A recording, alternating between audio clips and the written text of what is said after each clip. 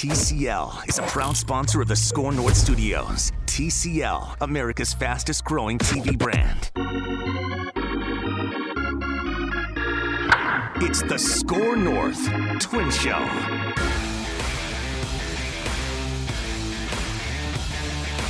Welcome in, Score North Twin Show. It's Derek Wetmore with you. Judd Zulgad joins us down the line from Fort Myers, Florida. And we got a couple things to talk about today. We're for certain going to get into stuff on the Twins. But, Judd, we got to start with this coronavirus and how Major League Baseball is reacting to it. What can you tell us from Fort Myers? Well, I can tell you from Fort Myers that the report came out today, I think it was from the state of Washington, that gatherings in the Seattle metropolitan area, I think, are going to be limited to 250 people or less. And if you look at the Twins' schedule, their second series after they play Oakland to open the season is in Seattle. And last time I checked, more than 250 people turn out for ball games.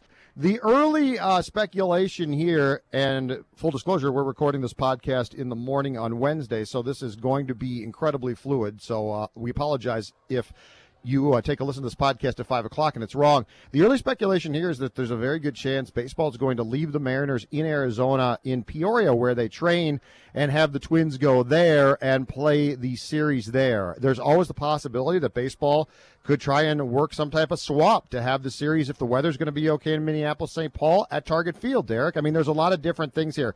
But I know we've talked about the past couple days quite a bit, the effects on the clubhouses being closed to media and non-essential members, but really that is tip of the iceberg here, because now we're talking about games being moved, I would guess potentially games being canceled, maybe the season delayed. This is just causing so much havoc because there's so much unknown for baseball and the rest of the sports that are playing right now. So it's going to be day by day, hour by hour, but as of right now, almost certainly the Twins will not be playing in Seattle in their second series. Right. Well, I think we'd be, like you said, this is time-stamped, of course. I'm local time, 10 a.m., Twin Cities, year 11, East Coast time on Wednesday. Of course, this could change by the time this even gets posted, but I think we're being a little naive if we don't think this is going to impact the 2020 season in Italy, Judd. Now, obviously, very different situation, but worth monitoring. In Italy, they've canceled all sporting competitions through the rest of the month of March.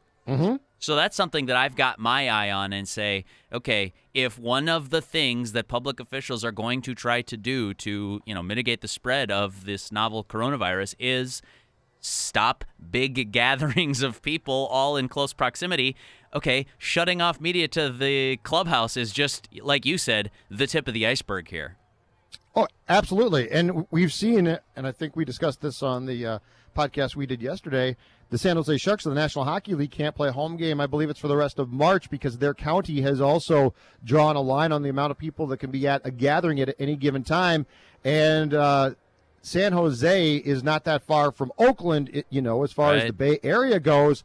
And so because this is so fluid, I'm not going to be surprised at all if this continues to regress and there's not good news. If we do have games simply delayed or canceled, it's going to be really, really, really weird because I've lived through, a few bad outbreaks of stuff here and there in my 50 years, Derek, but I don't recall the sense of panic and trying to limit public gatherings that we're seeing in this case. And I think the issue is the athletes and the teams all realize that ultimately this is bigger than them, and they're going to have to take advice from people that aren't in their sport. That's right. They're taking advice from doctors, and there's enough panic. I can't blame them one bit. It's very hard to say, well, don't be concerned about it because to go back to your point about what we saw in Italy, that thing spread, coronavirus spread there how quickly. And God forbid the same thing happens in this country. So this is people taking advice from people who aren't in their business, but they have no choice. Yes, I think that is the point. I want to underscore that because you said it 100% correctly. I'm going to borrow from Liverpool manager. You'll like this, Judd. Liverpool manager Jurgen Klopp, one of the best football clubs in the world right now, dominating the English Premier League. Somebody asked him a question about this. Are you worried or how is it going to affect you or whatever? And he said, Why are you asking me? I'm a football manager. Like, I don't know. This is not my area of expertise. Listen to the people who have expertise in this. Trust them. Trust their opinion. Don't just trust me because I wear a Liverpool coat on the sidelines. Zim. Hey, Zim, tell me all about coronavirus. That's right. Will the 4-3 defense, will Daniil Hunter beat the coronavirus by himself? Tell us, Zim. No. And people are, it's weird because people are, I guess for lack of a better term, Derek, sort of grasping at straws as far as who to go to and who to consult with.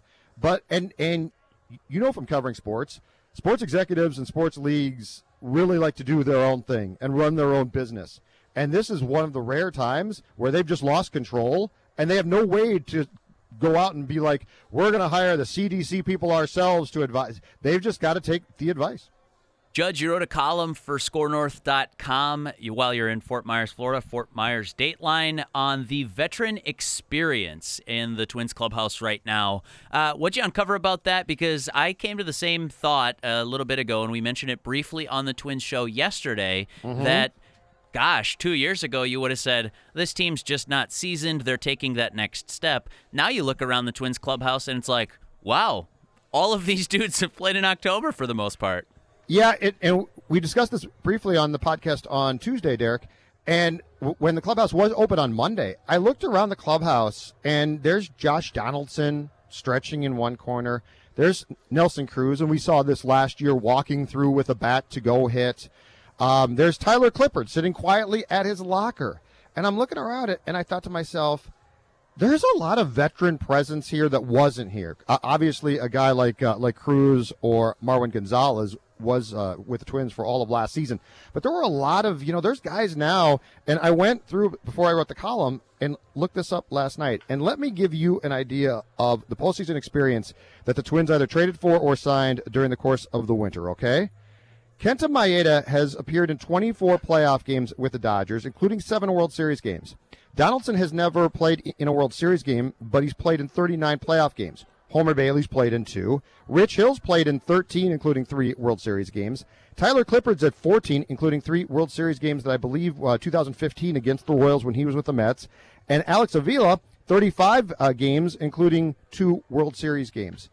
The point being is, do you remember the conversations that we had going into the divisional series last year against the Yankees where we all said, and I think you said this, I said this for sure, Mackey as well, Rami, we all talked about, well, you know what? Nelson Cruz and Marwin Gonzalez and Sergio Romo, who had been obtained in July, aren't going to be afraid of the Bronx, right? They're going to go into Yankee Stadium and they're going to be like, I don't care how many games this team lost previously. That's not us, and we are veterans.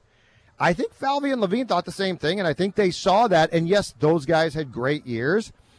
But I also think that as the Twins brass this offseason tried to put together the stew for a potential World Series team, and make no mistake, this is a World Series type of contender type of team. I think they said to themselves, we could use more. And so now you've got Donaldson at third, Maeda as your third starter. Bailey and Hill probably have roles. Clippard has a potential important bullpen role. Avila is the backup catcher to Garver. You've got a lot of guys who have played in a lot of playoff games, and I talked to Falvey about this yesterday. It's definitely done on purpose to try and stack up that amount of, confidence and postseason confidence. And Derek pointed to it was 2016 when he was an executive with Cleveland, and he talked about when Mike Napoli came in, right? Yeah. And Mike Napoli wasn't a great player, but what was he? He was a guy who could lead and that people gravitated towards. And so it's funny because we always talk about, and it's not wrong, we talk about how analytically influenced Falvey and Levine are, right? And how they look at the numbers and how they do this and how they've got all of these plans and these cameras and this scientific stuff. But I think the thing I find most interesting about these two is their willingness to do basically what comes down to clubhouse chemistry experiments. Because I'll go back 2 years, disaster, right? Lance Lynn, Lomo came in late. Addison Reed had been signed. He turned out to be not the greatest guy. And the clubhouse chemistry experiment at that time, well, now 3 years back, I guess, completely blew up, completely didn't work. So they hit a reset, and they're like, let's try this. Nelson Cruz, oh, my gosh, it worked out perfectly. Marwin Gonzalez might have his warts now in retrospect, but I think that you would agree with me. Every day that guy came in the clubhouse last year, complete professional, played every position that they asked, never griped. And now they've ratcheted up and been like, okay, that worked, but let's see if this works. And so now going into 2020, this Twins team is, I think the right word is probably laden with people who have valuable playoff experience. It is fascinating because there's a bet that you're making with that the experienced mind, and I saw a quote in your piece on Nelson Cruz about this, but the experienced mind will trump the aging body, if that makes sense. Like, they've made that bet at a couple of places. Catcher, you mentioned, backup catcher. A couple of relievers with Clippard and Romo. A starter in Homer Bailey, of course. Nelson Cruz, Josh Donaldson, Kenta Maeda. I'm not calling all of these guys old. Well, except Nelson Cruz, he's old. And Rich Hill, he's old too. But the other guys, they're just a little bit past what you would say is, scientifically or your athletic prime. And the bet that the Twins are making right now is, hey, that's a good player, and we think he's going to continue to be good, and this sort of mental edge that I can't personally quantify, that I can't even quite put my finger on, is going to outweigh the costs as a player ages. It's a fascinating bet that they seem to be making. I think it's a bet also based on guys from what they've learned who are smart enough to know how to keep themselves in really good shape. I mean, Nelson Cruz is a specimen, my man. Nelson Cruz is a specimen. Josh Donaldson works pretty damn hard to keep. Now, he's been hurt before, but he works hard. So I think the most important thing, and in my piece that I wrote for ScoreNorth.com about this subject, Falvey talked about that. He's like, you've got to find the right position fits. You just can't go out and be like, I'd like to sign a bunch of veterans. You've got to find the right position fits. You've got to find the guys that are willing to sacrifice so as they near 40, they can keep themselves in great shape, which is a bear to do. I mean, that's not fun, and it's not simple. But I just think the evolution of Derek and Thad as executives and as they sort of tinker and toy and tweak is so interesting to watch because you can see them, you can see the thought processes with both of them churning away. And I think that this is one where they thought to themselves, we had a lot of good veteran guys going into that Yankee series. And guess what? We lost in 3. What can we do? And this doesn't mean that more moves aren't going to be made. This doesn't mean that your pitching is perfect. But baseball and roster construction as a whole probably, but baseball to me, roster construction is so intriguing because it's basically a series of experiments done with people who you're banking on over a really long season will fit together, work well together, and that young will complement old and vice versa. Planning to buy a new boat this year? Glenn Perkins here from my friends at Nelson Marine. The Nelson Marine difference is about customer service and a knowledgeable team of sales and service pros. 2 large showrooms filled with an impressive inventory of the best brands in the business. London Crestliner fishing boats, South Bay pontoons powered by Yamaha, Suzuki, Mercury, and Evinrude. Nelson Marine has been creating happy customers for 75 years. Visit their showroom on Highway 61 in White Bear Lake, online at nelsonmarine.biz. Hey, Score North listeners, it's Phil Mackey here for Federated Mutual Insurance Company, which is here to give business owners that peace of mind that you need when you've built a company with your blood, your sweat, your tears, maybe not your blood, but whatever, like you built a company and you want your insurance team to be ready with a game plan that helps you recover, if needed, recover smoothly so you can get on with running your business. Federated has a century of experience in helping business owners. You can find out more about the industries Federated protects at their website, federatedinsurance.com. And remember, Federated Insurance, it's their business to protect yours. Derek Falvey pointed out something really interesting to me when I was down there, Judd, a couple of weeks back, and it sounds like he's almost doubled down on that in your conversations with him. Maybe you can shed some more light on it. But he said they need 3 types of players on a winning team, and he wasn't specifically talking to the Twins. He's talking about, like, in the recent history of baseball, winning teams have these 3 components. It's these veterans that we're talking about that, yeah, maybe they're in their decline phase, but that they've been to the mountain, they know what it takes to climb, and they're going to push the people around them to be better. I really like the way he put that.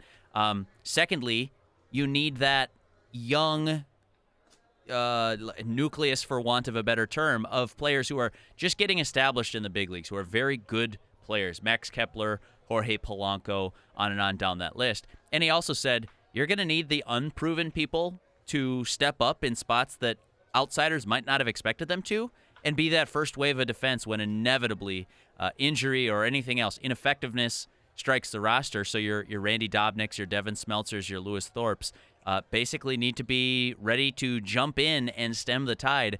He said winning teams don't win without all three of those waves. I thought that was interesting. Yeah, and he talked to us about that yesterday when I asked the same question in the session that we had with him. And, yeah, it makes perfect sense. Sure. But I think their sense, if I'm to take that quote then and use that as a jumping-off point for where the roster is right now, I think that quote alluded to the fact that they maybe didn't have enough of the first one that you talked about last year, that they thought they might have, and then they realized that they really didn't. And so I think that was their goal. And the Donaldson signing was so big as far as the Twins go that we all sort of got lost in that, right? We all, oh, my God, Josh Donaldson signed. Let's just talk about that. But the Clippard signing, that could be a sneaky good signing. That could be a really intriguing move. There's moves that this team made. Avila could be a valuable backup, right? The Maeda trade, I like. And Kenta Maeda, I will say this for him. In not only watching the game on Sunday, and I realize it's a spring training game, pitched 4 really good innings as we discussed yesterday on the podcast, but also in watching how he acts post-game and things like that, all of these guys appear incredibly comfortable in their own skin with who they are right now, if that makes sense. Yeah, absolutely. There doesn't seem to be any of this, I'm 23 and my goodness, I better do this. Kenta Maeda appeared really veteran comfortable. And my guess is that they got to the exit interview process or the exit discussion process after a great 2019 and said, we could use more of that. So this is, I think how they did this throughout the course of the offseason, Derek Wetmore, is no mistake. It was done. It was done with a deliberate eye towards, all right, we want to add good players, but we also want to have just that next level of guys who are experienced to complement guys like Cruz and Gonzalez and Romo. You know what else is interesting? That Rocco Baldelli was in his first season as a manager last year. He won AL Manager of the Year and is largely credited with creating this, or helping to foster, he would never take credit for creating, but helping to foster this environment where everybody from Nelson Cruz to Cody Stashak can just walk through that door of the clubhouse and be like, yep, cool, this is where I belong. They're helping me to be my best self, and I can ignore all this other noise that typically might bog someone down. Like, for example, a Cody Stashak. You just hit on it with your point about, I really got to do this. Like, I'm a 23-year-old, and I got to prove I belong, all that stuff. Right. Having said that compliment of Rocco Baldelli, I questioned his postseason management. I did not like the way they handled their bullpen when, you're in – essentially all of those are winner-go-home games. I don't care what you say. You can't just be like, oh, we'll toss game 1 and 2, and then we'll go back home 0-2 and just see what we got. Like, no, dude, your odds go way, way, way down when you fall into a deficit like that. And the Twins have added some veteran baseball-y people to the coaching staff, too. Bob McClure on the pitching side of things, who was already a part of the organization, and Mike Bell, who's been in the Diamondbacks front office. I guess I was expecting a little more veteran or established bench coach, but I think there's maybe something to that too, Judd. What do you think? That they're in this partnership that they describe, they're trying to give Rocco an extra hand too, so that when it starts moving super fast, all right, steady hand, been there before. Right. Here's some calm to maybe put Rocco in the best chance to succeed too. Yeah, that's very possible. I also think, too, that like with anybody who gets their first opportunity to manage or coach in a sport, there's going to be natural learning times. And I want to say, because Rocco's a smart dude, we all know that. Rocco Baldelli, I think, probably learned a lot from that series against the Yankees last year. And I think so did probably Derek and Thad. There was a lot to take away, both as far as what the players did or didn't do in that series, and there was a lot to take away, both, from a strategic point of view, too. So I think the hope is, and some of that just has to come through trial and error in games or mistakes, I think the hope has to be that Baldelli learned quite a bit, and he does seem, and I don't know if you felt the same way when you were down here a few weeks ago, Derek. Rocco he's never seemed uncomfortable, because I just don't think he's an uncomfortable type of person. He seems more comfortable in the job and with what the job entails than he did last year, which is no surprise.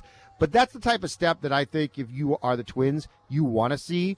He looks like he looked last year like a guy who was confident and who was relaxed, but sort of had questions at times about things maybe.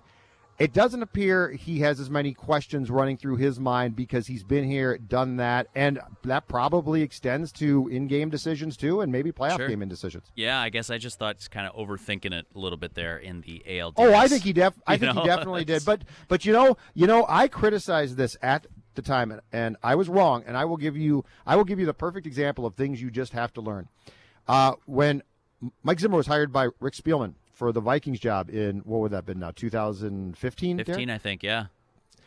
Rick Spielman talked openly about how he basically would at times quiz Zimmer on game situations and clock management and timeouts and things. And I remember talking on the old Mackey and Judd show with Phil about it. I'm like, really? You're treating this guy who's been a coordinator forever like he's a first, time type of guy. It seems sort of belittling.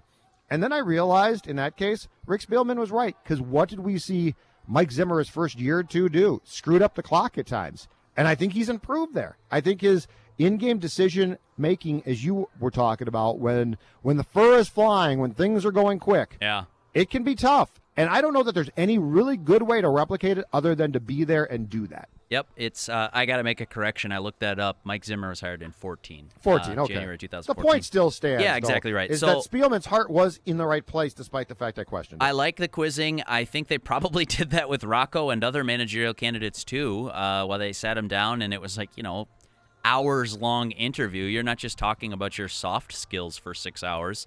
There's probably some analysis that goes into your critical thinking skills and cool under pressure and all that stuff. I want to ask you this, because you were the one that pointed this out to me. What year would this have been? Thinking on my feet here. 2017, that spring training that you mentioned, they signed Lance Lynn at what I perceived to be a discount, signed Addison Reed for cheaper than I thought he was going to go, signed Logan Morrison, and basically just tried to find value, and the soft, squishy stuff didn't come into play. It was just, hey, that guy is probably going to be this good of a player, and his number is lower than what he's worth, so let's make a shot.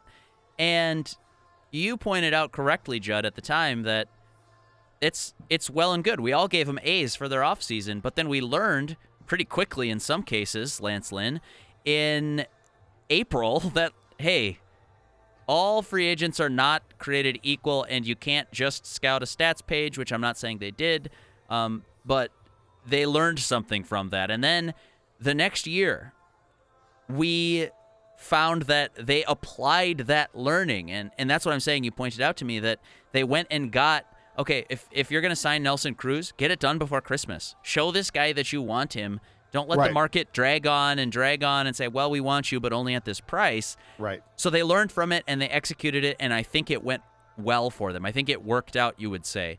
Do you think, Judd, in 2020, here's the million-dollar question, do you think that this bet on veteran savvy and postseason experience will pay off for the 2020 Twins?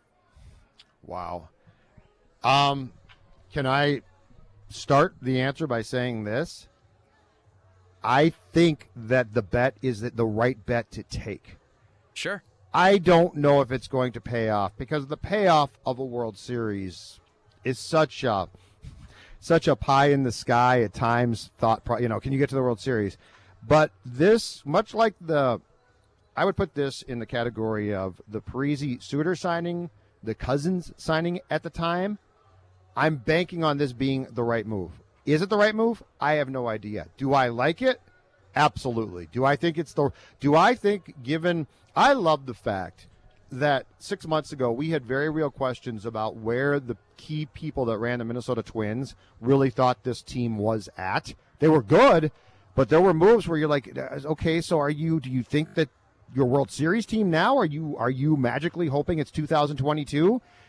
There now, as I sit down here in Fort Myers, Derek Wetmore, there now is no question in my mind that Dave St. Peter, Derek Falvey, and Thad Levine are all on the same page as us, which is they made, other than not having a top line, absolutely shut down starting pitcher. And we know they tried to get that and just didn't. Yeah. And they still might, but other than their lack of success in getting that pitcher, everything about this team screams built for 2020 and built to make a run and built to end what right now we have to go back to is at 16 games, the longest postseason losing streak in big league history. I can't tell if they watched the ALDS and decided that there was too much deer in the headlights, so they brought in veterans, or if all along, Judd, they were just waiting for this team to be at a place where they could just surround it with and flank it with veteran, not just leadership, but more importantly, postseason experience for this conversation. I can't tell if they were just waiting for this time to strike and they've now taken it, but I agree with you 100%. This is the time to strike. Let me give you my guess. I've got a guess on that, and sure. Yes, I do. Do I think the Yankee series played absolutely no factor? No. It'd be naive to think that human beings that run a baseball team wouldn't be affected by what they saw in those 3 games. But you know what I think really emboldened them, and what probably they had to go back to the drawing board after the Lance Lynn, Addison Reed debacle, all of that, Lomo. I think what emboldened them was Nelson Cruz. I think looking at Nelson Cruz, and keep in mind, too, we don't talk, because he was so good and hit 41 home runs, Derek, we do not talk nearly enough about the impact that this guy had on Miguel Sano, who could be a star player for you. And Miguel Sano, a year ago, we talked about this when it turned out he was hurt again, appeared a guy with talent and rudderless. Like, we didn't know, when's he going to be healthy? I think we did a whole podcast on, it was probably titled, It's Always Something with Miguel Sano. And look at how different he is now. Look at how different he is. The first base thing, I don't know if it works perfectly or not. It probably doesn't at the outset. But from all indications of people I've talked to and seeing him work there, he's working his butt off there. And a lot of this goes to the credit of one person, and that's Nelson Cruz. And so if you are the boss of this team, and you see what that signing did, it's going to embolden you to say, okay, if we can have that type of impact on the key guys in this clubhouse, or even a fraction of that impact, Derek, it's absolutely enormous. So I think what really swayed them was seeing what a guy like Cruz, and I'll go back to him, he's a quiet guy, Marwin Gonzalez, no matter what you want to say about him now with the Astros thing, brings a level of professionalism in his approach to the clubhouse that is invaluable for young players to look at.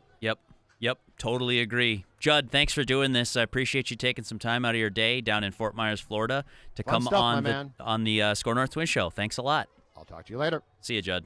That is Judd Zulgad. Follow him on Twitter at JZulgad, and follow his Twins coverage at ScoreNorth.com or on the Score North app. Right now he's got a column on this veteran presence, Byron Buxton's recovery, and he spoke with Byron Buxton about some offseason film studies. Check all that out on ScoreNorth.com and the Score North app right now. We'll talk to you tomorrow.